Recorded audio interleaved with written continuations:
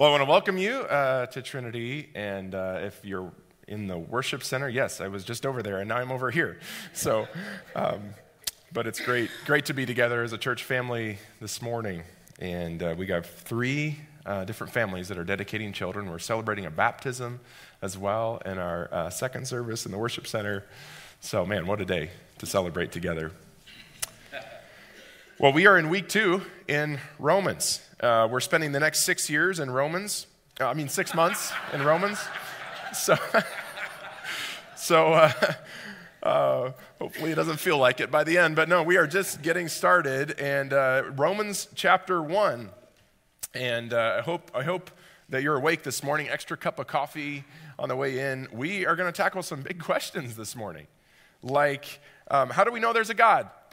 And what about people that have never heard the gospel? And so Paul's thesis statement in the book of Romans, if we go back to last week, Romans chapter 1, verse 16 and 17, Paul says this: I'm not ashamed of the gospel. It is the power of God for salvation to everyone who believes, first to the Jew and also to the Greek. For in it the righteousness of God is revealed from faith to faith, just as it is written, the righteous will live by faith. The gospel is that Jesus, the Son of God, came and became flesh. The Word became flesh. He lived among us. He lived a human life. He lived a perfect human life. Can you imagine that? And he went to the cross. He was betrayed. He was murdered. He was crucified. He went to the cross for our sin, to take the punishment for our sin. And then he rose from the dead and overcame death, hell, and the grave. The gospel is the power of God for salvation to everyone who believes. But salvation from what? You know, maybe you're here and maybe you're not a Christian, or maybe you've kind of new to Jesus and new to this whole church thing, or maybe you've been a Christian for a while and you've kind of heard people talk about being saved or salvation or all this kind of saved talk. And maybe you've wondered, like, being saved from what? What are we being saved from? And sometimes the gospel has little impact or little effect in our lives because we don't know what we're being saved from. I mean, imagine if you ran into your neighbor's house and said, I'm here to save you, follow me. It'd say, save from what? But if you ran into your neighbor's house and you said, hey, there's an F5 tornado coming our way. It's headed towards our neighborhood. I saw it on KWWL. Turn on the TV if you don't believe me. I'm here to save you. Come to the basement. Follow me. They'd start to get it a little bit. And the Bible talks a lot about being saved, about salvation. But saved from what? Well, Paul gets into that in the next verse, in verse 18. For God's wrath is revealed from heaven against all godlessness and unrighteousness of people who by their unrighteousness suppress the truth. So what are we being saved from? We're being saved from God's wrath that is revealed from heaven against all godlessness and unrighteousness of people. Now, for some of you, this idea of God's wrath seems a little strange. Like, isn't God a loving God? Yes. 1 John 4:8 says God is love.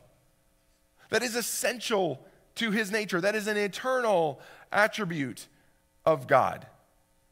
So where does wrath come in? Does God have some sort of like split personality where some days he wakes up and he's like this loving teddy bear in the sky, and then some days he's like this vengeful tyrant that's hurling lightning bolts? No, God's wrath and God's love are consistent with one another and integrated together. God's wrath isn't like a divine temper tantrum, if that's how you imagine it. It's decisive anger. It's thoughtful. And it's always righteous, and it's always just, because it confronts evil and sin and injustice in this world.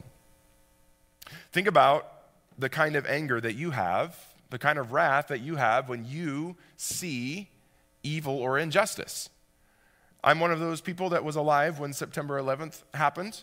But on September 11th, the morning of September 11th, 2001, watching that scene on TV as the planes hit the two towers, I felt some things.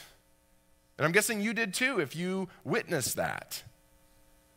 Is this visceral anger, not an unrighteous anger, not an unrighteous wrath, it's a justified wrath against injustice.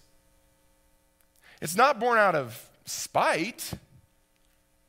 It's born out of love for your country, love for your neighbor. Or a more recent example, those who could stomach watching the 7 or 8 minute video of George Floyd being killed on the streets of Minneapolis. And the visceral response to that. Again, not a spiteful anger, a justified anger against injustice and evil. It would be unloving not to have this kind of response. Now, what we do with that response as humans, the way we carry out and go forward from there when we experience that kind of wrath is often unjust. But God, the way he carries out that wrath, the way he carries out righteous wrath upon sin and injustice is always perfectly loving and just. It's because God is love that he has wrath upon injustice and evil and sin. And it's that wrath that we need to be saved from. And here it says that God's wrath is against all godlessness and unrighteousness of people. Think about those two things, godlessness and unrighteousness. Godlessness, it's suppressing the truth about God, as Romans 1:18 says. It is ignoring God, pretending like God doesn't exist, godlessness. Unrighteousness then is doing what is wrong, doing what is against God's perfect design. These are the two things that God holds everyone responsible for suppressing the truth about who he is and for violating his moral law. These are the two things that all of us, every human being, is supposed to respond to. But we bury the truth, we suppress the truth, we cover our ears, we make a lot of noise to distract so that the truth goes away. Now, for a lot of people in our culture, looking at a verse like this, they would say, I'm not really deserving of God's wrath. Maybe there are some, things I've done wrong. I could do better in life. But do I really deserve God's wrath? For the next 3 chapters, Paul makes a very logical case that everyone is deserving of the wrath of God. That no matter if you're a Gentile or a Jew, religious or non-religious, whether you're a good person or a bad person, we're all deserving of God's wrath because of godlessness and unrighteousness. We knowingly reject God and suppress the truth, is the claim that's being made here. Again, another claim that people might react to and say, me? I'm not suppressing the truth. I'm not ignoring God. Maybe some would even say, I'm open to God. God just hasn't revealed himself to me. I need more evidence, more proof. But verse 18 says people reject God and God's wrath is revealed because they suppress the truth. Verse 19 says, since what can be known about God is evident among them because God has shown it to them. For his invisible attributes, that is, his eternal power and divine nature, have been clearly seen since the creation of the world being understood through what he has made. And as a result, people are without excuse. We're deserving of wrath because we suppress the truth about God that is evident in creation. These are some massive claims from the Bible, that there are things that can be known about God from creation, that God reveals things about himself, about his eternal power, what he's capable of doing, and about his divine nature, that he's eternal, that he's timeless, that he's holy, that he's personal. All of these things can be evidently seen in creation, and because of that, we're without excuse. We're going to spend some time sorting this out. We're going to spend some time sorting out what are the evidences of God in creation that render humanity as a whole as being without excuse. I'm going to give three kind of big ways that we can see what we're going to call God's fingerprints all over creation. Three different areas where we can see God's fingerprints, and there's way more. And we're going to learn some big theology words here. It's going to be fun today. So first is the cosmological fingerprint. The cosmological fingerprint. This goes back to the most basic question of all. Why is there something rather than nothing? And given that there's something, where did that something come from? It is extremely logical to think that there had to be someone or something that knocked over the first domino, that put everything into motion. Atheist thinker Carl Sagan was on a radio program one time, a scientist, astronomer, and he was explaining his theory, his belief in the Big Bang, that everything in the universe could be accounted for by an explosion of matter at the center of the known universe billions and billions of years ago. And the guy interviewing him had a very prescient question. He asked, okay, interesting, and where did the materials that went into that explosion come from? And Carl Sagan answered, that's exactly where science stops. Science can't help us answer that. Science can't help us answer the most important question of all. Where did all of this come from? And so even if the theory of evolution could explain all the complexity and beauty and mystery of human experience, how can nothing multiplied by nobody equal everything? You can't get something from nothing. 0 times 0 always equals 0. I learned that in math in 3rd grade. And it is incredibly unsatisfying just to shrug our shoulders and say, well, it's just a mystery. We just don't know.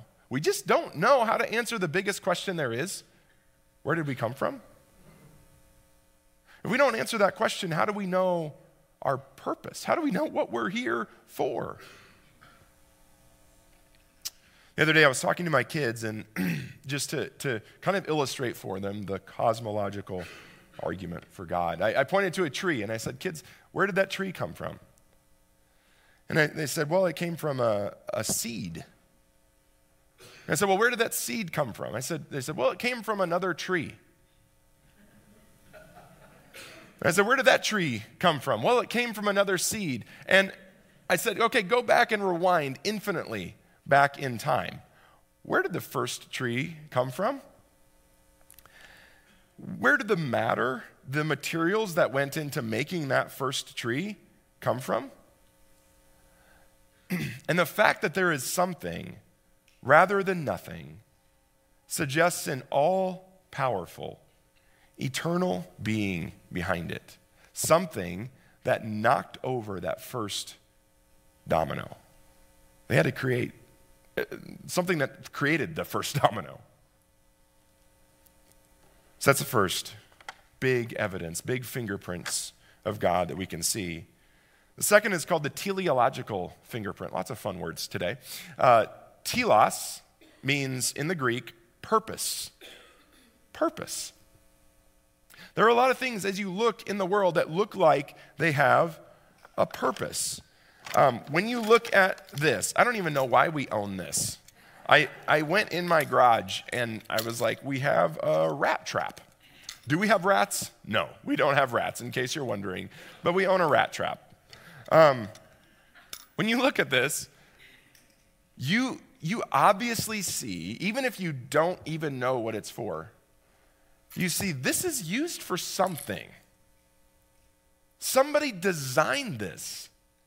There's a purpose behind this. And then if somebody were to explain it, you'd say, oh, okay, it's a rat-killing machine. But you'd never assume, looking at this, as simple as it is, there are 5 parts to a mousetrap. Very simple machine. You would never look at a rat trap or a mouse trap and say, that must have been just some sort of happy accident that it all came together. These parts all had to be designed specifically in order to work. If this spring wasn't springy enough, it wouldn't work. If this little arm right here wasn't long enough, it wouldn't work. All of these parts, if this little wooden base was too thin, it would shatter. Someone had to design this and put this together all at once in order for it to work. Now, think about our universe. Think about the human body. Think about plants, plant cells that create energy out of light and water and minerals. Think about how complex these things are. And you have to admit that there is some intelligent being that designed this, and that designed seemingly our planet even for the purpose of human survival. That designed our solar system for the purpose of human survival. If the level of oxygen in our atmosphere was 6% lower, all of us would suffocate and die. If the level of oxygen in our atmosphere rose by 4%, our globe would erupt in a ball of flame, and we would all die. We are 93 million miles from the sun. If we were 2% closer to the sun, there would be a massive heat wave and all the water on Earth would evaporate. Our planet is tilted at exactly 23.5 degrees. If it were tilted any differently, temperatures would be far too extreme, so extreme that we would all die. Good thing we happen to have just the right size of moon to keep us tilted at 23.5 degrees. What about the color of the sun? The color of the sun, if it were any redder or any bluer, photosynthesis wouldn't work. And have you ever thought about Jupiter? Do you know that if Jupiter didn't exist, and if it didn't exist at its exact size and at its exact location in the solar system, we would have 10,000 times more asteroids pelting our planet. And Bruce Willis wouldn't be able to save us from that. There are thousands of more examples like this. The universe is a very dangerous place, yet somehow we are surviving. Oxford University mathematician John Lennox has said that the odds of human survival, given the potential dangers in the universe, are like a marksman shooting a rifle and hitting a quarter from 20 billion light years away. Now, maybe you say, well, we're just lucky. We're just that one in a gazillion universe that just, solar system or universe that just happened to make it. Maybe, but it's far more logical to believe that there is a creator, and that there is a creator that seems to really love human beings. Third evidence, fingerprints of God in creation, is the moral fingerprint. And I have a few of these in my house. But But isn't it interesting? Every society, I looked it up, every society has had a way of, has had handcuffs. Every society has had some form of chaining up criminals and has had crimes and laws and a form of some sort of justice. Every culture, every society has had some form of morality. Why? Why? Where does that come from? All of us have some sort of voice within us that tells us that there's right and wrong, that tells us how we ought to live. And that voice can be twisted in this fallen world that we live in, but there's still a way that God reveals his law that's written to our hearts, that's written on our hearts. Romans 2:15 talks about this, the conscience. Even in places without the Bible, there's still, God has imprinted a basic shape, basic notions of morality upon our hearts. And without God, like, where did this notion of right and wrong come from? You just don't see it in other places in creation. Animals don't have a sense of morality. Animals don't care about right and wrong. Oh, thank you. Is there something wrong with my voice? Is that, are you?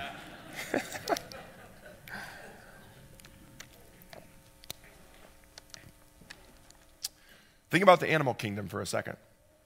Is there right and wrong? Do animals think about what they're doing, and do they have guilt? There's only one animal I've ever heard of having guilt. It's Bruce the shark in Finding Nemo. What does Bruce say? It's fish are friends, not food, right? Unless you're Bruce the shark, you don't have guilt. They don't have a sense of morality. And that kind of moral compass that's inherent within every society, within every person, it has to come from a higher being that has a higher standard of morality. So Romans 1:19 makes a profound claim that evidence for God's power and nature is evident in creation. And once you start seeing this, once you start seeing God's fingerprints in creation, you can't stop seeing it. And Romans 1 says that we see these things if we don't suppress the truth. Now these fingerprints don't give 100% absolute proof. But they give enough evidence. They're convincing enough for us to believe in God in at least some basic sense. But part of the problem is we always want more evidence. Sometimes we look at the world around us and we say we need absolute proof. But how much evidence do you really need? How much evidence do you need? Think about it. Imagine the scenario where you and your family are getting ready to host some friends just for a fun night together. And you decide to make chocolate chip cookies, something to share, a little treat to share with the guests. You make these chocolate chip cookies, lovingly, your patented family recipe. You take them out of the oven, and it's a few minutes till your friends arrive, so you go and set them on the coffee table in the living room. Meanwhile, the kids are playing in another part of the living room. You go back into the kitchen a few minutes until the guests arrive, so you go back and quickly, try to clean up and put everything away from making the cookies, and you finish up just in time to hear the doorbell ring. You go and answer the doorbell. You let these friends in, lots of greetings, lots of hugs. They come in after chatting for a while, and they come into the living room, and you all sit down, and you look at the plate of cookies, and they're gone. What happened to the cookies? Well, you have a few options. One is Santa Claus came down the chimney and ate the cookies. Another is that somebody broke into the house and stole the cookies in the 5 minutes while you're cleaning the kitchen. Or, the simplest explanation, the kids ate the cookies. It's not complicated. And so for us, do you have to have absolute proof that the kids ate the cookies? No. And in the same way, the fingerprints of God are all over creation.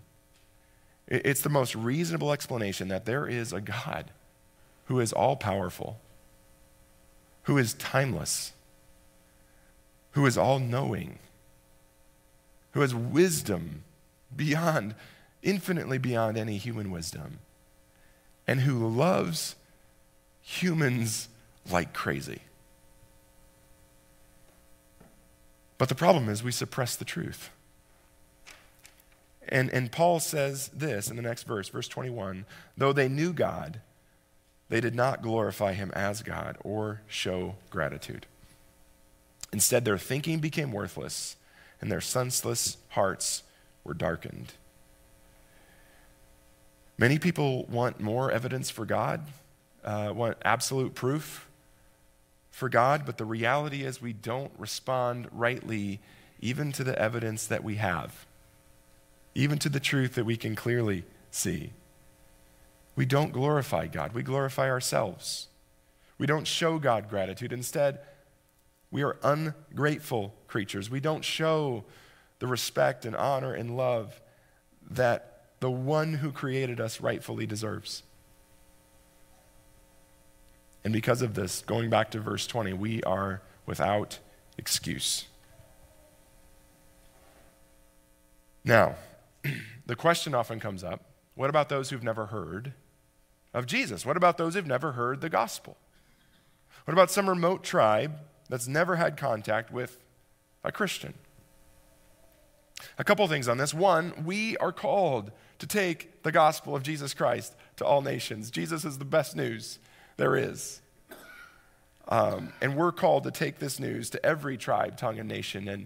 And Christianity has been believed and accepted, and Jesus is worshiped in every different kind of culture that you could imagine in around the world. Second, on this question of what about those who have never heard, God is fair. And certainly if he sent his own son into the world to die for the sins of the world, we can trust that he's going to do the right thing, that he's fair and just. Third, no one will have an excuse as they stand before God on that final day. Any excuse you can imagine, it's not going to fly. And fourthly, finally, all of us in this room, all of us within the sound of my voice, have heard of Jesus, have heard the gospel of Jesus. And sometimes people throw out a question like this when we're not even willing to respond to the truth that we do have about God. So we see in these verses in Romans, people reject even what can be easily seen about God because they suppress the truth, and it leads to this downward spiral, and that kind of goes into the next part of chapter 1. We're going to cover kind of the last few verses in chapter 1 next week, but Paul says in verse 22 through 25, he says, claiming to be wise, they became fools and exchanged the glory of the immortal God for images resembling mortal man, birds, four-footed animals, and reptiles. Therefore God delivered them over in the desires of their heart to sexual impurity, so that their bodies were degraded among themselves. They exchanged the truth of God for a lie and worshiped and served what has been created instead of the Creator, who is praised forever. Amen. Godlessness involves suppressing the truth and ignoring God, but no one strictly worships nothing or believes in nothing. There's a great theologian named Bob Dylan that said you got to serve somebody. You got to serve somebody. And Canadian psychologist Jordan Peterson, not a Christian, he says this. He says there's no true atheists, practically speaking. There are those who acknowledge the gods they're worshiping and those who don't. So what ends up happening is we end up substituting the true God, the true one and only God, with a version of God that we find palatable, that we find acceptable. A version of God that we can control, that we can manipulate, that we can shape to fit what we want it to be. On the surface, people reject God while in reality worshiping themselves or their own version of God. You see this in almost every pagan false religion in the world. People worshiping the creator or creation rather than the creator. People claiming to be wise, but instead they're fools, Scripture says. And even today, although many in our country don't worship physical idols like Paul describes here, we still worship creation instead of the creator. Secular scientists give creation credit for creation. Secular science ties itself in knots, trying to come up with an explanation for creation without having to appeal to a creator. And when it comes down to it, ultimately we end up worshiping ourselves. We put ourselves as the ones who determine right and wrong, good and evil. We create these worlds that revolve around ourselves. I mean, the message of Disney, of every Disney movie for like the last 40 years is believe in yourself. It's believe in yourself. You can be anything you want to be. And we're those parents that like pause the movie and say, well, kids, you can't be anything, all right? But that's just, being part of our family, pastor's kids, right? Let me sum up Romans 1 with just a few quick points for you.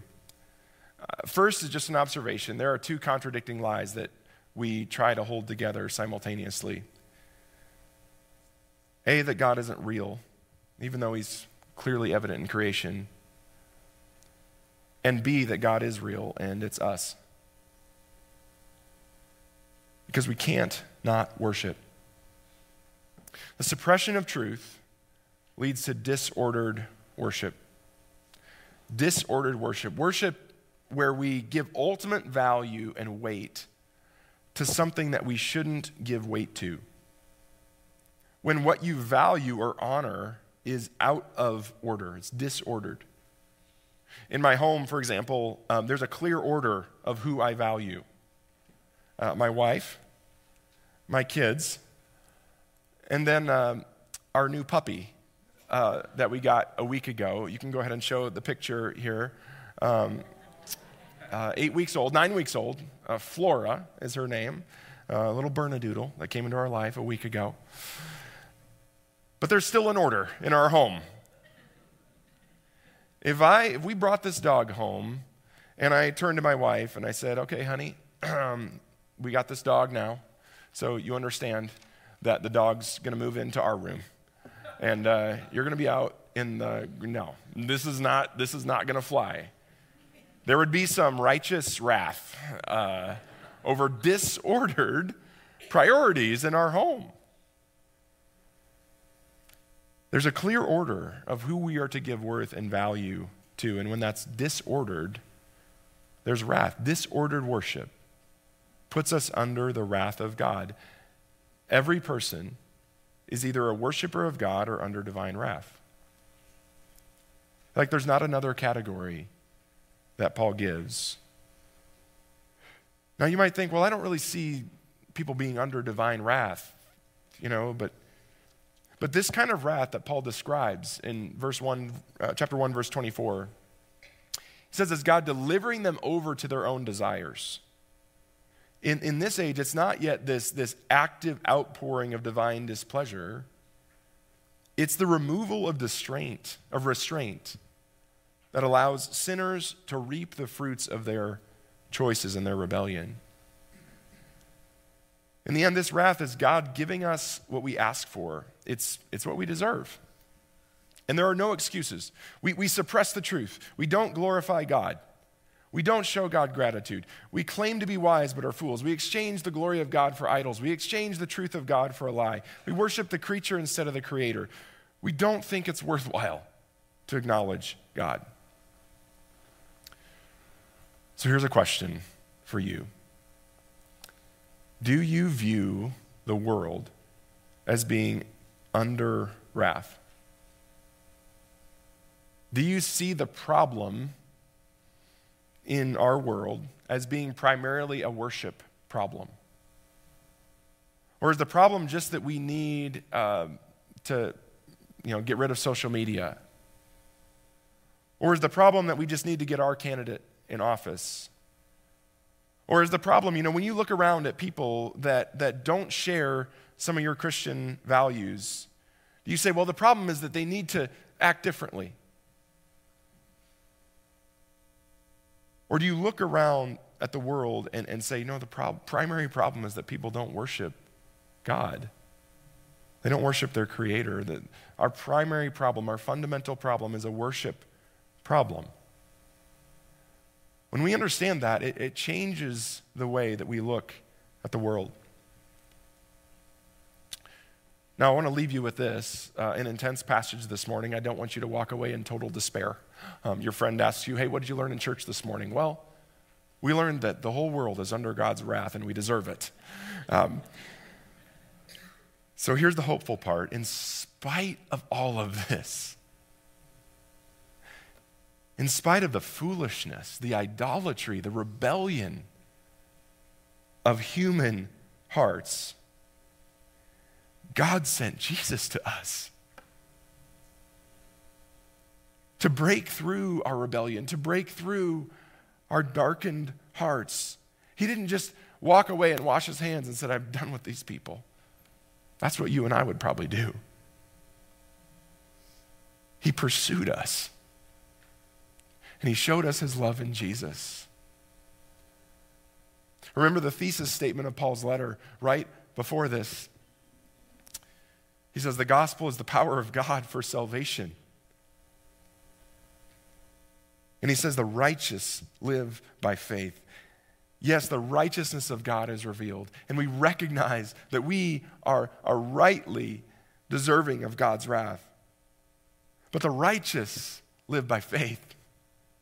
By faith in Jesus, who can save us from the wrath of God. By faith in Jesus, who can make us righteous before a holy God because of his sacrifice. Because of what he did for us on the cross. We can be righteous before God by faith in Jesus. So today, no more excuses. No more suppressing the truth. No more worship of self. No more putting the creation over the Creator. Turn to your Creator. Turn to your Savior.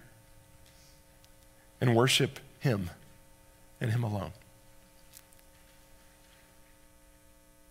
God, we thank you for your word and we thank you for your mercy.